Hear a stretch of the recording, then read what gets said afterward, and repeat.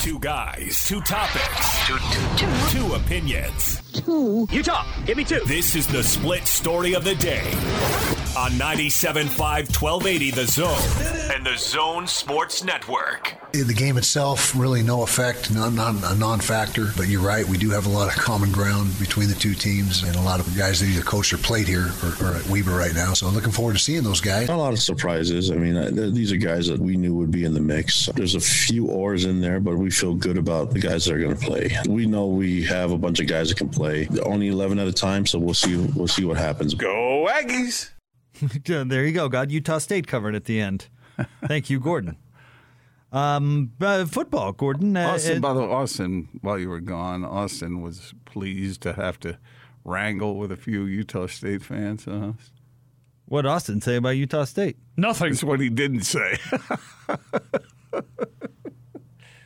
We had our Washington State preview, and they're playing BYU and Utah this season, and they're playing Utah State, but I left that one out. So, whoops, the world ended. Yeah, but our guest mentioned it. He covered it, right? Yeah, I'm on every mailbox in Cache County though as most wanted. So he did get a little bit. Okay, how about let's start Aggies here real quick. Let's do it. This depth, will please. be really quick. By week 6, even Aggie fans won't care. Will Utah State fans actually want us talking about them?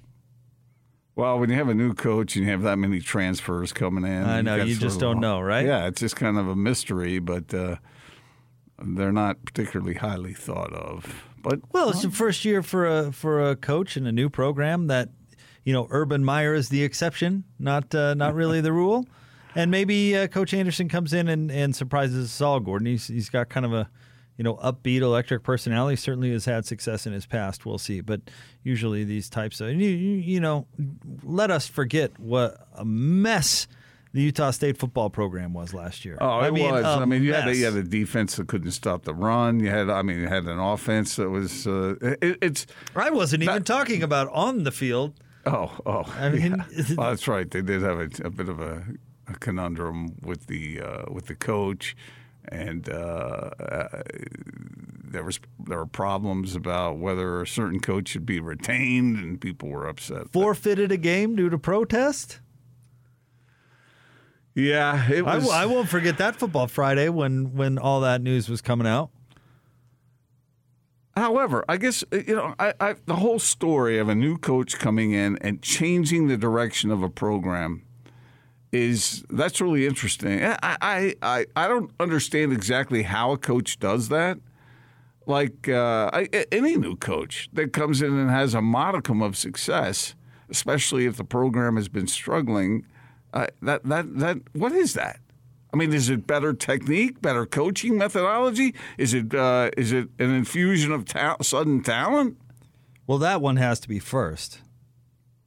Right? Well, they have a lot of transfers coming in, a lot of new faces. And that could go one way or the other, right? That's kind of the great unknown. Yeah. But that one's got to be first. Like going back to the Urban Meyer example, when he took over Coach Mack's program, the talent was all there. Right? But if the talent wasn't there, which it wasn't at Utah State last year, that's what it seemed, and all of a sudden there's a huge influx in turnover in talent all at once, I mean, that's the great wild card. Which way are you going to bet that's going to go? Yeah. I would bet that they got some work to do before it turns around again. And then you throw in the methodology of the coach and how much can he motivate. How much can he get guys doing exactly what he wants? They're going to open up that offense, spread it across the field. We'll see if it works. The defense has to stop the run, man. That's what they have to do. They didn't do last year. All right, let's dive into BYU, shall we? We'll get to sound from both Utah and BYU throughout the show. We'll talk about the Utes and Weber State. But I kind of want to bite into this Big 12 thing, if you don't mind. Sure. Is that can we get into that a little bit? Because I thought that was extremely interesting on a number of levels while I was on vacation last week. And I want BYU to get into a conference so badly. This seems like maybe it's the most attractive situation that's come along yet that actually has a chance of happening. Yeah, still not. I'm not. The bigger question there to me is the Big 12 still a P5 type conference. Does it matter? See, I was thinking about this. Well, why would it matter? Well, it matters in the long run. How so? It might not matter in the short run because some of that money is still in place. But will the Big 12 even exist in 4 or 5 years? Well, 45 years. 4 or 5. Okay. I'm sorry, I misheard you. I was like, well, 45 years. 4 or 5. That's an interesting question, sure. But does it matter? I mean, BYU would be no worse off than they are now if it ceased to exist in 4 or 5 years. Yeah. And honestly, P5, G5, whatever, you're worth what you're worth from a financial standpoint. It's not like ESPN reads the label and goes, "Oh, P5. Well, we're going to pay you double." I don't know the fine. I mean, you're worth what you're worth. So, like, all right. Honestly, I mean, what does it matter? Is BYU in a better football situation playing with those group of schools or not? And I think they would be in a better football situation playing in that conference however long. That's an interesting thing to talk about. So maybe we should. And from a basketball perspective, Mark Pope's saying, yes, please. Yes, let's do that. Exactly that. Yeah. And let's do it yesterday. I guess the downside is that there's really no regional aspect at that point to the conference. How much does that mean? But I want to see BYU in a conference race. That's what I don't like about independence. It's a bunch of exhibition games that don't matter to the overall picture unless you catch lightning in a bottle and go 11-1 or 12-0. Well, it depends on how you define that. It depends on how you define it. What makes a season meaningful? Okay. Yeah, I suppose. Way I go from most coaches who say national championship first, conference championship next, and there's that race. Yeah. And even when you don't have a good season, you can still stick it to the other guy by ruining their good season, as opposed to playing Michigan State and then forgetting about them for the rest of and having it not matter. But there are all kinds of nice things for BYU fans to be able to see their team, as long as they can schedule these more marquee type teams, then that's exciting for the fan base to see that happen. That was the argument against going back to the Mountain West, because who wants to play New Mexico? Who wants to play, some of the teams there? It just seems like in this case, in Independence, if you took that schedule they were going to play last year and you look at the schedule this year, there's a lot of exciting games on there that do energize BYU fans if they can win the majority of them, which is a big question. One-off games. And if you're playing the Big 12 as it is presently constituted, then I'm not sure that's as exciting, because they have USC, Arizona State, Utah. They, Washington State. Virginia. Who else they got? Somebody else. I'm forgetting. Okay, I got it. Interesting matchups, but then throw in Boise State, which has turned into a real nice thing. So there are those interesting matchups that you're if you go to the Big 12, now you're going to play Kansas, and you're going to play. Oklahoma State and Baylor. Yeah, Oklahoma State's not bad. That's who they're playing this year. And Baylor. TCU, and it's an interesting football league, and you'd have a race. Give me a conference race, Gordon. If you lose a few games, you got something to play. You're playing for something. True. And again, you're ruining someone else's day when you win, and you can kind of go ha-ha, and it's all these fun things. You love that stuff. I do love that stuff, and you and I covered the Mountain West Conference for a long, still do, speaking of the Aggies. It's still fun to cover a conference race. I don't care how many New Mexicos are in the league. Yeah, I guess. But go Lobos! There are arguments both ways, Jake, and I hear what you're saying, and I've made that argument both ways. Mm-hmm. So, but if you do it and the league falls apart, so what?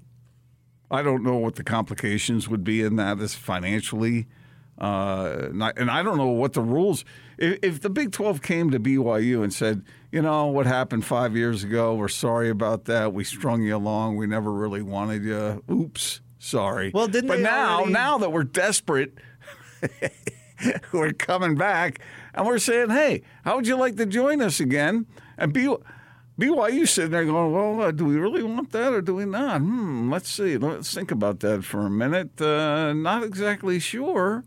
And will the Big 12 put all kinds of stipulations on BYU about how much money they get versus how much money the remaining schools in the Big 12 get? All relevant details except for the stringing you along one the last time. Because, one, didn't they already get out in front of that by the story in The Athletic where they said, the 2 schools that didn't want you are gone? So it wasn't us screwing you over, it was them. Yeah, so you know. Yeah, that finger has been pointed, yeah. And that whole thing is just pride talking. Get over it. What's best for your program? What's best for your university? That's what I always argued with the Mountain West, where there was always this too proud to go back to the Mountain West. What will the Ute fans say? What's the best for your program? Get over this pride stuff. How do you know that's what BYU was thinking? I mean, I can see fans talking that way. Is that what BYU was saying? Institutional? No, not necessarily. But the arguments whenever this comes up to go back to the Mountain West, where we're too good for them. I get that. I don't know if that's Tom Homo's opinion. But the argument there is, look, you get to play USC and Arizona State and teams like that, and you don't get that opportunity as much. I know you say, well, you still have some non-conference games you can fit in there. Yeah, 4 of them. But depending on how long that's a little difficult for someone that has to deal with the mental side of dealing with rivalries and all that sort of thing, Because it is tougher, I think, playing in-conference games than playing a random team that you might be able to surprise. So now it's too hard instead of not hard enough. Well, it could be. It could be difficult, but you're not getting the payoff for your fans of being able to supply them a relatively steady stream of great marquee football programs. Right? Well, they're not necessarily always great marquee football programs when BYU plays them, just like the same way in league. Yeah, but you never know. I mean, you never know, but it's still got some oomph to it. Well, you remember Colorado State under Ross Seiler's uncle. What was that guy's name? I forget. Remember that? Yeah, what was his name? No, I can't remember, but they sucked. But you remember Colorado State under Sonny Lubick and what incredible games those were for a decade for both Utah and BYU. Yeah, but you were still playing Colorado State. You weren't playing USC. Well, they did play USC in those years, if you really want to. Not a lot. They played Reggie Bush twice. Did they? Yeah. So the Pac-12 loves to schedule BYU. As I said last week, they want to give BYU a big hug, but they don't want to consummate the relationship. You don't. Austin didn't like that. You didn't remember those 2 games where BYU got steamrolled at Lavelle Edwards Stadium, and then next year, Norm Chow's team, and then the next year they played them tough. I don't remember what the final score was. Maybe I go back and look at it, and it was a 21-point victory. I can't remember exactly, but I remember the Cougars played them much tougher the second time in Los Angeles. But you understand what I'm saying about that side. Yeah, of I just the don't argument. agree with it. Yeah. Well, I'm not saying I don't even if I agree with it. I'm just bringing it up. I get it. I get it for sure. But anyway, this feels a little bit more likely than these discussions have in the past, and I still like it. I want to see BYU back in the league. I really do. Yeah, we'll see if it happens. And then, you know what? Joining this conglomerate of schools, maybe the price tag is going to be higher, and that old trusty financial excuse to not go into a league will not be there anymore. Do you think the Big 12 will skew the numbers a little bit to sort of remember when Utah joined the Pac-12? Yeah. They had to grovel for a few years. But in that case, so what? It turned out to be extraordinarily worth it for the Utes. Yeah, but the Big 12 as presently constituted is not the Pac-12. I know. That's a different I mean, it would have to depend. It would depend certainly on the concession. That's where the magical world of negotiation comes into play. And if it's not worth it, they wouldn't do it. How many garden spots are there in the Big 12?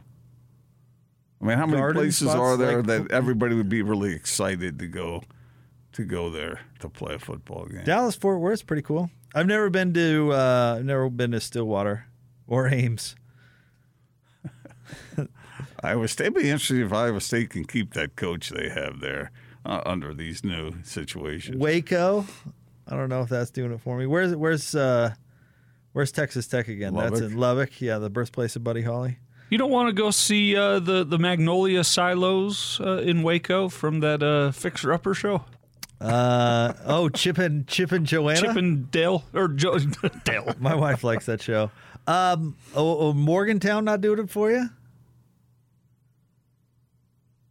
I don't think I've ever been to Morgantown. I've been to a number of those cities, but I covered that BYU West Virginia game that was played in Washington. FedEx Field. Landover. We're talking a little bit about the future of BYU. And it brought up in your mind a clip from Dennis Dodd, who jumped on last week. Yeah, with Austin. Austin set it up. Well, I asked Dennis Dodd if he felt if things were dire enough in the Big 12, that they need to add teams. And if so, will they be able to add the teams that will help them hold on to that P5 status, that power conference status? And here's what he said. In my opinion, no. I think once the alliance was announced this week, that pretty much ended any speculation about that going forward, because they did not call the Big 12 to be in the alliance. I think we all know the reasons, but they would not articulate those reasons. But that told me that, the Big 12 is not doesn't have enough worth in the non-conference partnership to form any meaningful non-conference inventory. So no, I think it's, for lack of a better term, it's just a de facto Power 4 now. Now what form is that going to take in the future? Certainly less, media rights money for the Big 12 schools. They're averaging $37 million a year at the moment, and will for the next 4 years if they stay together. But for schools going to those conferences, going to the Big 12, it might be a boost, even though the Big 12 lost 50% of its value at least when Texas and Oklahoma left. That could be enough. That'd be very enticing for some schools to be in. All right, Gordon, let me get your thoughts, because I certainly have some. I'm sort of undecided on this one. I don't know. Well, I just don't know, especially because football is the king. Well, this from a basketball standpoint, I would say probably yes, but what about football? But this conveniently combines two conversations, right? When he was talking about the alliance of the Pac-12, ACC, and Big Ten. But what does P5 even mean anymore? Yeah. What does that get you? I mean, access is the same, right? If the playoff expansion plan plays out, how all of it is a setup for the future, though. But what does that mean? That means that I have a feeling that the Big 12 might have less privilege. Okay, let's define the privilege. Because let's think of the current format with the New Year's Six. Being a P5 means you get an automatic berth. And if you're a G5, it means you have to be the best amongst all the other leagues to get an automatic berth. If the automatic berth stuff goes away, what does it really get you? Who cares? I don't know. But look, it's more than just that. It's a setup for the opportunity to make more money moving forward. And I don't. But having a label P5 isn't going to have anything to do with that. Well, it has something to do with the amount your conference can generate as far as TV goes and those things. The label P5 means you're worth more. I think so, yeah. I don't see how. You're worth what you're worth. You're worth how many people will watch. You're worth what ESPN will pay you. Well, ESPN is probably, or Fox. Allegedly the one that may have helped orchestrate this whole thing. Well, I think they absolutely did, but they're still in the football game broadcasting business last time I checked. So, and maybe it's Fox then. But this is what I'm talking about. Obviously, because they're losing 50% of their ability to generate money in the absence of Texas and Oklahoma, you add BYU and Cincinnati or something, and how much money are you going to be able to generate? And if I'm BYU, the only relevant answer to that is more than I'm making now. Yeah, but it also costs you some. You're less flexible. In what way?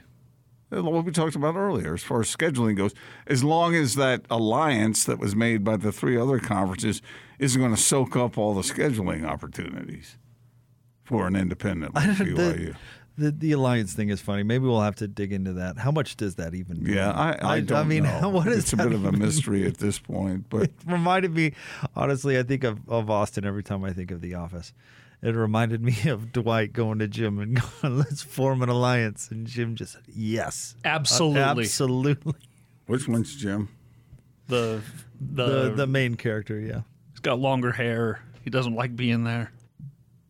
Marries Pam, kind of a big part of this. Oh, yeah, Jim. I know who Jim is. Come on. Which naked cowboy? Anyway, it reminds me of that a little bit. I like Jim and Pam for them. I thought they were clever and funny. And not memorable, though. I wasn't a big Dwight fan. Sorry. Kind of a smaller storyline. Anyway, alliance, like we're in a super secret alliance now, guys. What does that mean? I don't know, really, but that's us. But you want to be in rather than out. Right. Well, yeah, but it's presenting a front for the SEC. Maybe not a united front. Nobody's united anymore. Everyone's just looking out for himself. But doesn't that really go against the whole purpose of an alliance? Not if the alliance helps you protect your interests. You don't want the SEC taking over the world. But then the next day they scheduled a game with LSU. That is true. That is true. That's the split story of the day, brought to you by our friends at Sound Sleep Medical. Do you snore at night, or are you currently using a CPAP machine to treat sleep apnea? Sound Sleep Medical can improve your life. Visit soundsleepmedical.com. More next on The Big Show, 97.5 and 1280 The Zone.